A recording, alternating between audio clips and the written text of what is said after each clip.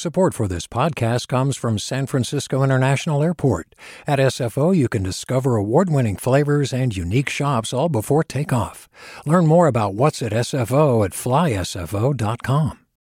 Hey, it's Avery Trufelman, host of Articles of Interest, and I've got to say, I've been a fan of KQED ever since I was a little kid, and I would come out to San Francisco to visit my grandma. It was just what we'd always turn on every time we got in the car, every time we were making dinner and turning on the radio. It was always KQED. And then over the years, I've become a massive fan of KQED podcasts because this is local reporting at its best. These are answers to questions you've always wanted to know, interviews with exciting, unusual voices, necessary journalism, all told with love and care and artistry. And did you know that a majority of KQED's funding actually comes from members? It's just people like you and me supporting the programs they love, while also getting access to cool events, behind-the-scenes footage, and so much more. If you want to sign up and be a part of this amazing community, visit donate.kqed.org/podcasts to become a member today. That's podcasts with an S. Thank you for listening, and thank you for your support. From KQED.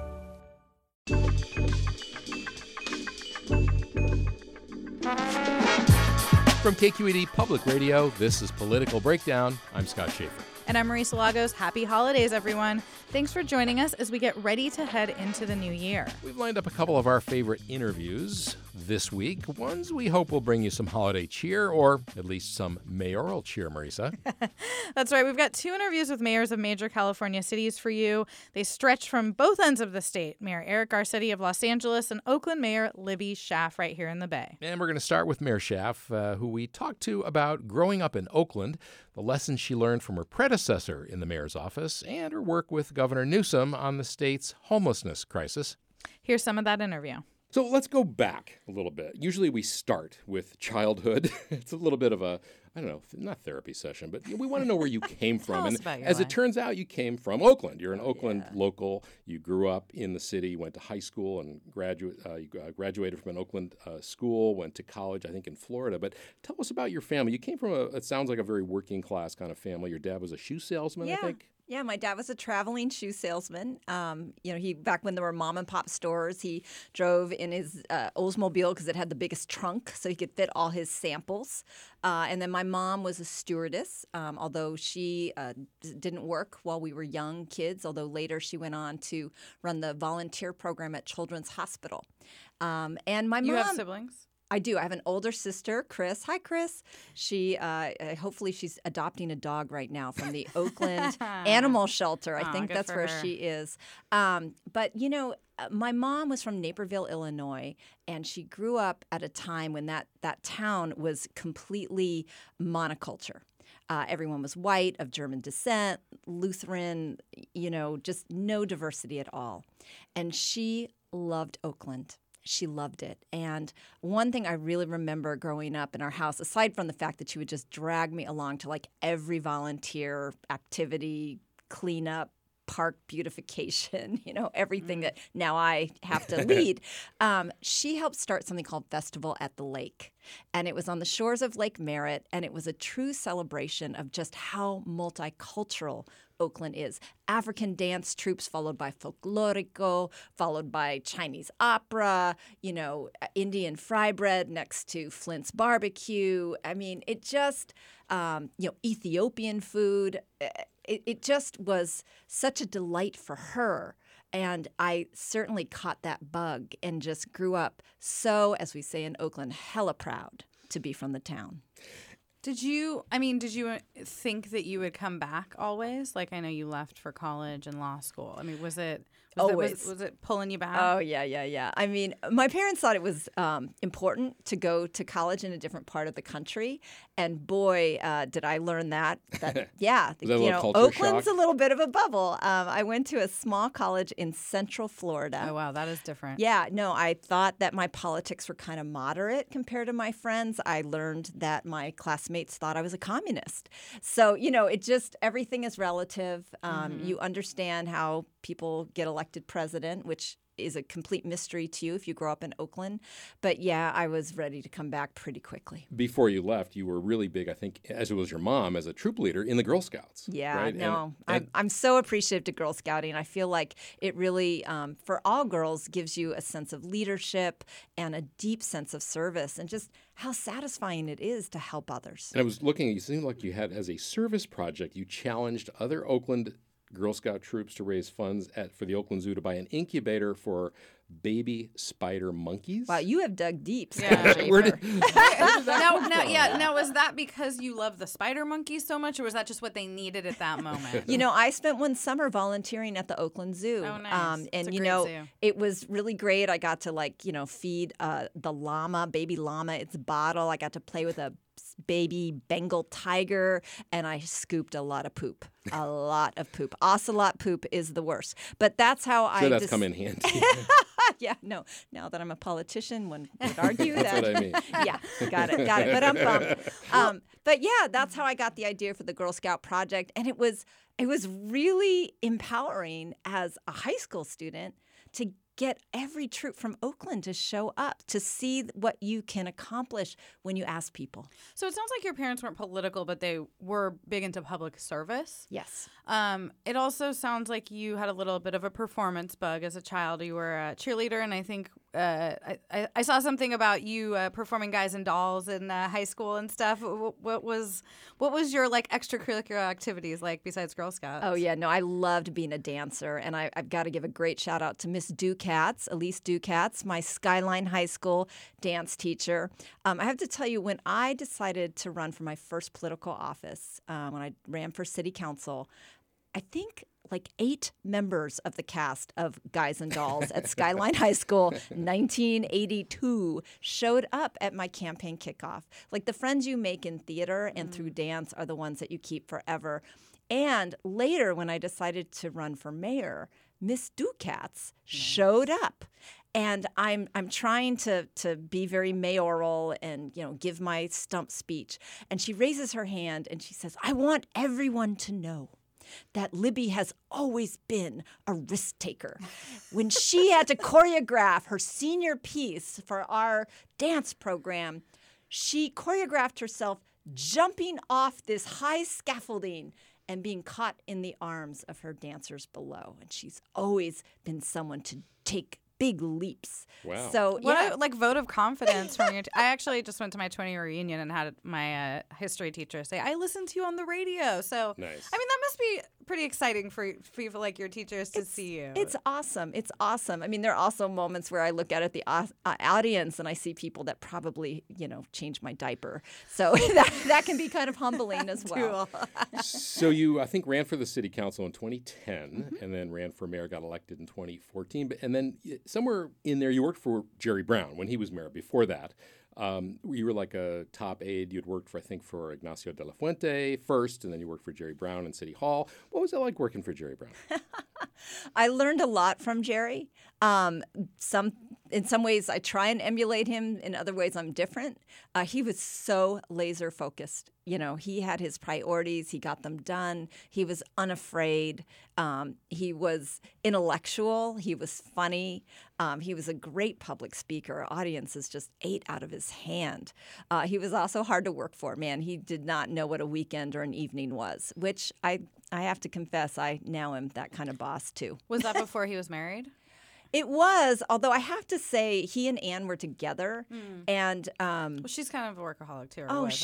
She is the funniest person alive. She has very the down to earth. driest sense of humor, and their kind of courtship was really kind of cute to watch. They really, really love each other. Yeah. So you're on the city council, and Jean Quan gets elected. There's that sort of crazy ranked choice voting election where everyone sort of thought Don Parada was going to win, then Jean Quan wins. And let's just say she struggled as mayor. And I'm wondering, what did you, as a city council member, what did you pick up? What did you learn from her failures, when you became mayor? I have so much respect for Jean Quan. She is an incredibly hard worker. I'd say on a policy level, we are in complete agreement. And she's very ethical. But to be the mayor is a particular skill set, and it's hard. And your communication skills and your ability to make really hard and unpopular decisions in a hard moment. And she, I think, had more than her fair share of crises, particularly with Occupy Oakland, although I would say I got more than my fair share as well. All right. I feel like we cannot end this without asking you a question about homelessness. It is a huge issue, not just in Oakland, but around the state, but particularly in Oakland. I just want to ask, how you think that the state and the city should be working together moving forward to really tackle this. Yeah, well, listen, I'm honored that the governor asked me to be on his council of advisors. And I think it's just so important that we not just talk about shelter, although that's important. We have got to prevent homelessness to begin with. We have got to create and maintain an adequate supply of housing that is affordable and safe and healthy and stable for everyone. And there is a whole lot of work to do to attack that bigger problem. It's so important people see that the explosion of homelessness is not so much around the traditional issues that we think of, like mental health and drug addiction. It is about the unacceptable cost and availability of housing. That was Oakland Mayor Libby Schaaf speaking with Marisa and me earlier this year. All right, we're going to take a short break, and when we come back, we're going to bring you our interview with Los Angeles Mayor Eric Garcetti. You're listening to Political Breakdown from KQED Public Radio.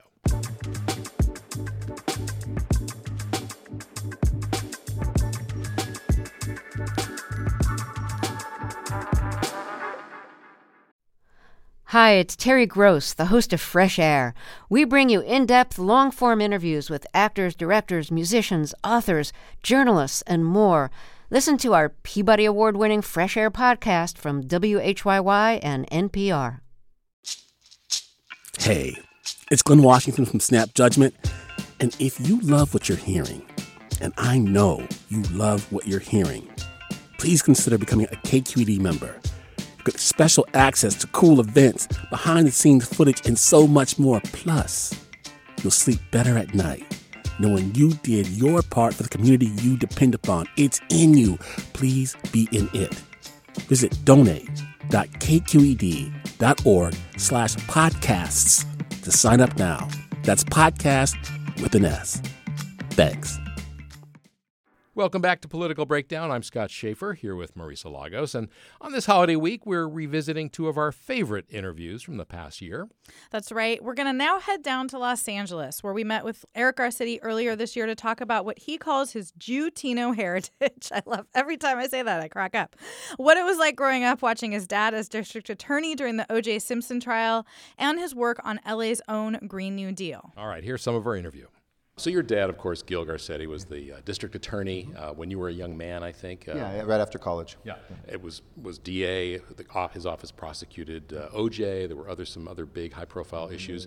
But going back even further, your dad's side of the family has a really interesting heritage. Yes. Tell us a little bit about that and the Mexican revolutionary person in your family as well. So I joke I'm the Jutino hiding in plain sight. I think a lot of people think I'm just Italian American, and I'm proud of those roots. I think I'm 8% Italian.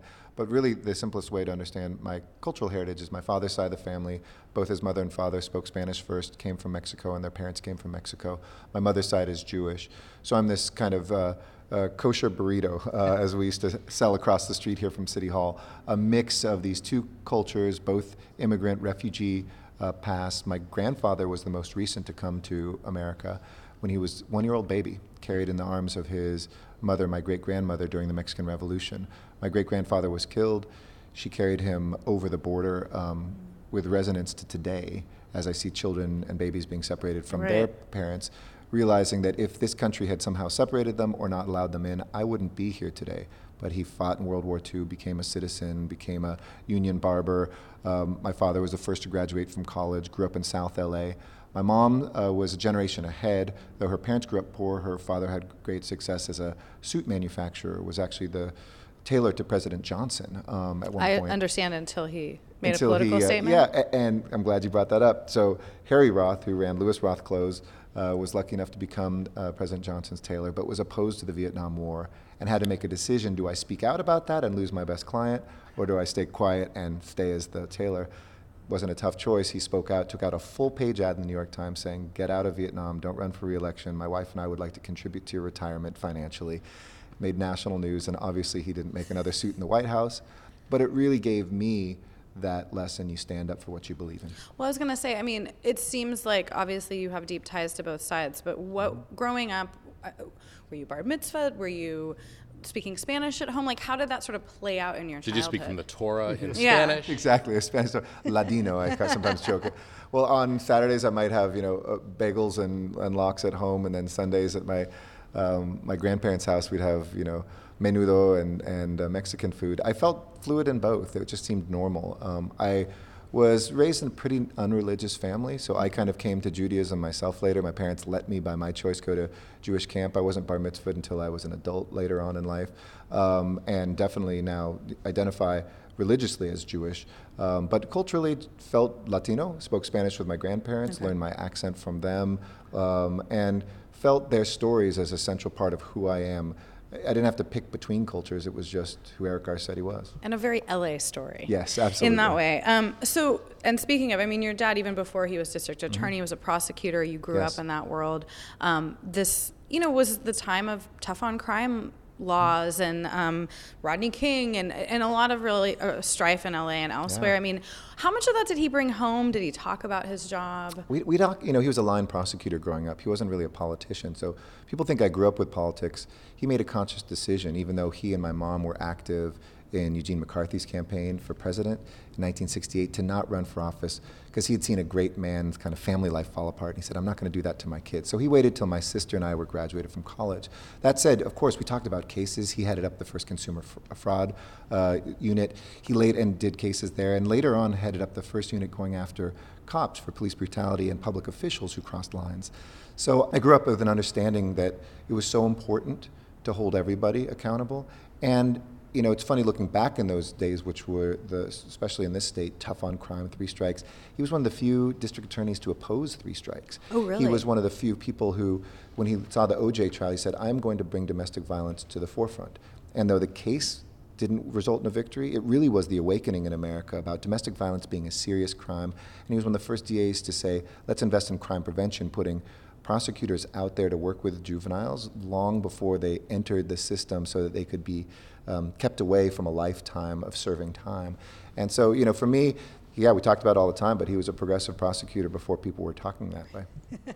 If you're just joining us, you're listening to Political Breakdown from KQED Public Radio. I'm Scott Schaefer, and I'm here with Marisa Lagos. Our guest is LA Mayor Eric Garcetti. I think, obviously, as we said, your father was the DA when OJ was prosecuted, and he was acquitted ultimately.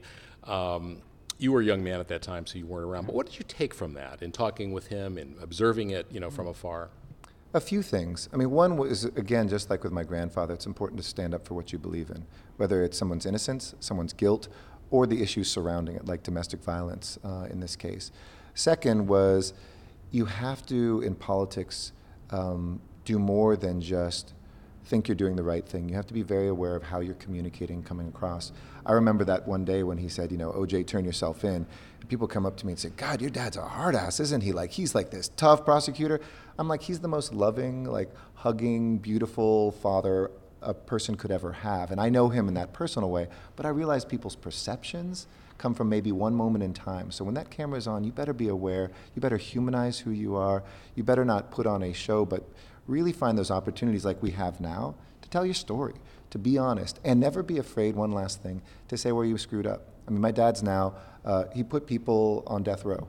And after he was district attorney, he realized it wasn't doing anything. It wasn't serving us, it wasn't serving the family's victims, and he became a very passionate ex-prosecutor against the death penalty. So I've learned a lot of lessons from him, to always question the way you're doing things, to always admit your mistakes, and to always look at trying to stand up for things even in the face of criticism. So you had, I think, always excelled in school and were a serious student. You played the jazz piano. I see that piano over there. We might ask you to play. We might need a few lines. Play you out of this thing. New theme song. We'll get you the sheet music. Okay. I mean, and then you went to Columbia University, which is a very different experience probably than growing up in the San Fernando Valley. Yeah. Can you just talk about a little bit like what your college experience was like and what at that point you thought your future would look like? Because I understand you were very serious into music at the time. Yeah, I was composing musicals, Rodgers and Hammerstein and Hart. The only time the three of them wrote together and where they met was at Columbia when they were students, this thing called the Varsity Show. I was acting. I wanted to go to New York because I thought maybe I'd want to be an actor, and I'd done some after-school specials as a teenager on TV. And, that was a part of it. But I stayed very engaged in human rights and the world. And part of the reason I decided to go to New York is I couldn't imagine myself outside of a big city, and I wanted to see that other big city. And if you remember, I got there in 1988, was there till 1993. Those were really tough times in New York. Columbia likes to say it's in Morningside Heights, but it's essentially Harlem. And you would go a block away, there were homeless folks, there was needles in the park.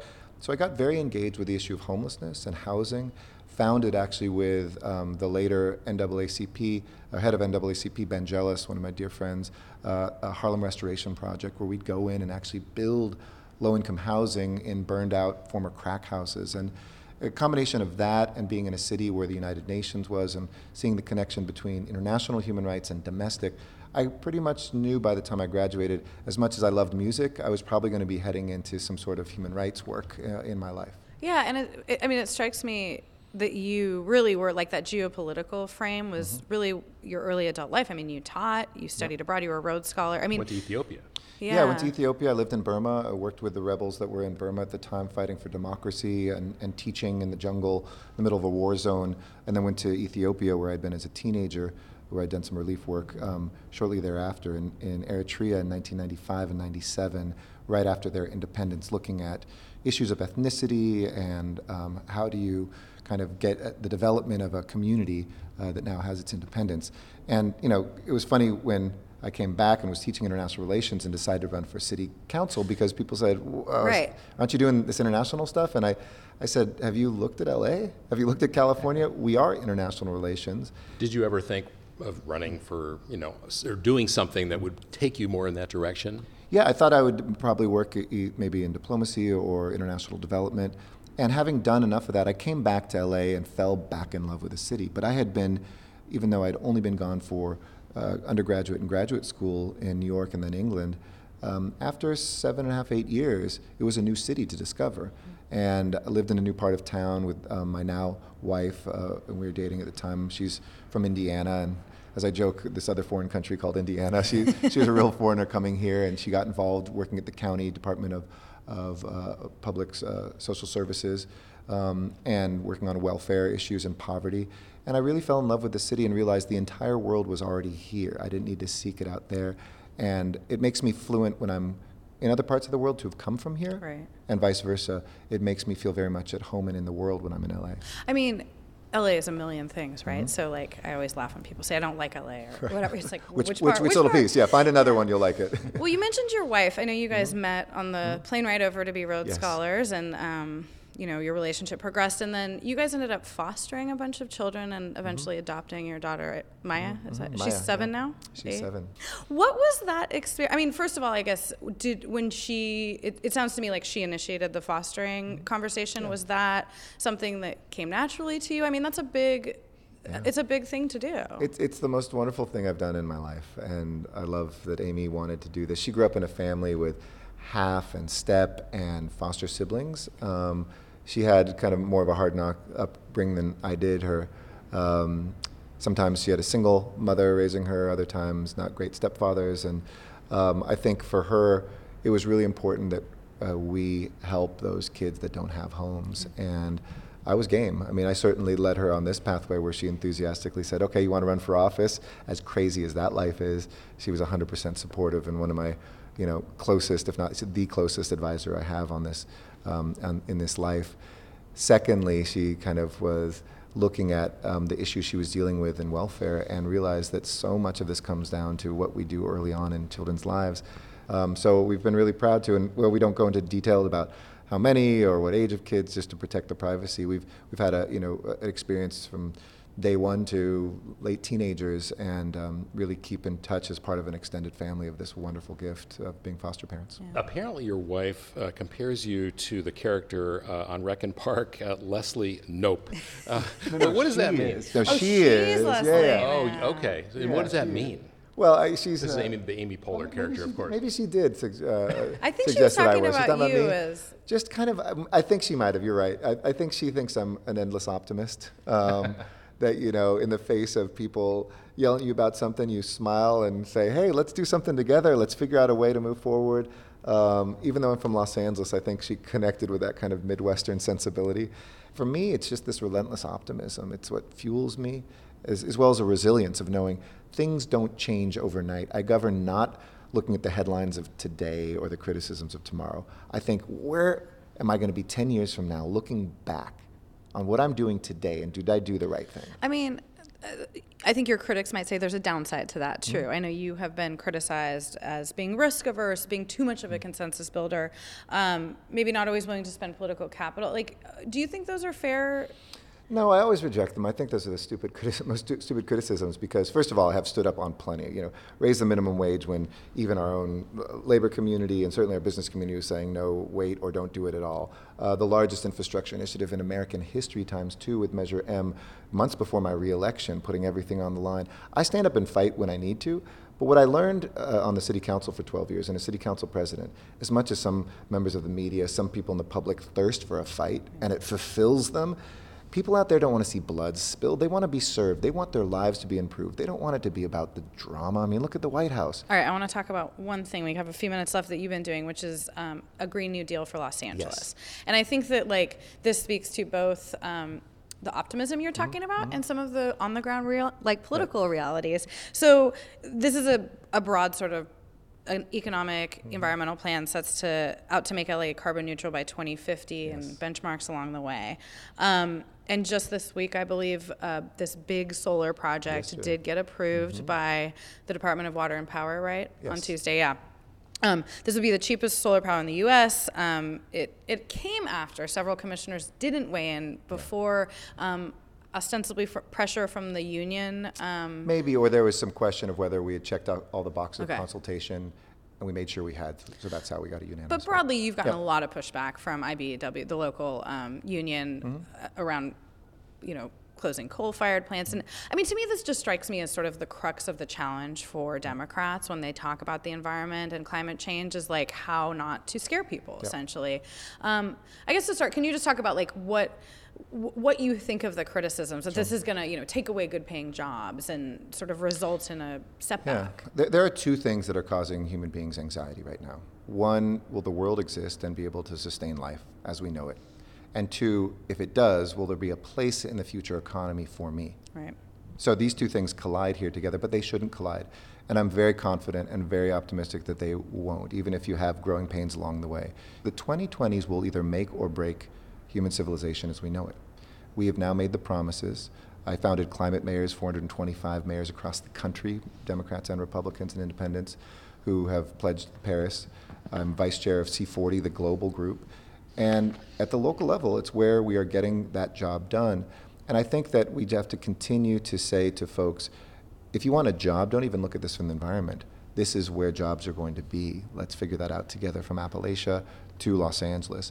And secondly, imagine if we had 1 billion climate refugees. Imagine if what we saw in the floods, the destruction in the Bahamas, the fires here in California, are every couple months. We can't live that way. My responsibility is to protect life, and I will never compromise on that. We are almost out of time. We'd like to end with something a little lighter than Green New Deal, but that's important. I thought it was it's a good super ending, important. But the ending of human civilization. We see the piano in the corner. You're really into jazz. You're also an avid photographer. When's the last time you picked up a camera, and where do you go out and shoot? Now that it's my phone, it's mostly, and thanks to Instagram, I've rediscovered love of photography. It's mostly through my Samsung that I take photographs. But I do take around every so often. My dad's a really skilled photographer, so I'll go out with him. Sometimes we'll photograph on the beach. We'll look at, Los Angeles is so dramatic at night when it lays out like a bed of jewels. Twilight in LA, when the sky is still orange over the Pacific and the lights are coming up over this amazing basin. It is probably the most beautiful place on earth to shoot, and I can't take enough photos there. So to me, there is something around every corner, and as mayor, I get to be on the stage. I get to have that perspective behind the scenes, and I love showing that to my Los Angeles and seeing my Los Angeles react. All right, well, on that poetic note, Mayor Garcetti, thank you so much for taking time to talk. It's a real pleasure. Great to have you in LA. That does it for this edition of Political Breakdown, a production of KQED Public Radio. Our producer this week is Jeremy Siegel, and our engineers are Seal Muller and Rob Spate. KQED's team includes Holly Kernan, Ethan Lindsay, and Vinny Tong. I'm Marisa Lagos. You can follow me on Twitter. I'm at @mlagos. And I'm Scott Schaefer. You can follow me on Twitter. I'm at Scott Schaefer. And a quick plug for my upcoming live event with former Governor Jerry Brown. We'll be talking about the 2020 race and lessons from his own career in politics. It's on Monday, January 13th in San Francisco, and you can get tickets at kqed.org/events. That's a wrap for this week's Political Breakdown from KQED. We'll see you next year, everybody.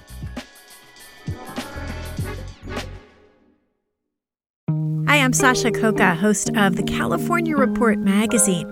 Every week, we bring you stories about what connects us in the giant, diverse Golden State.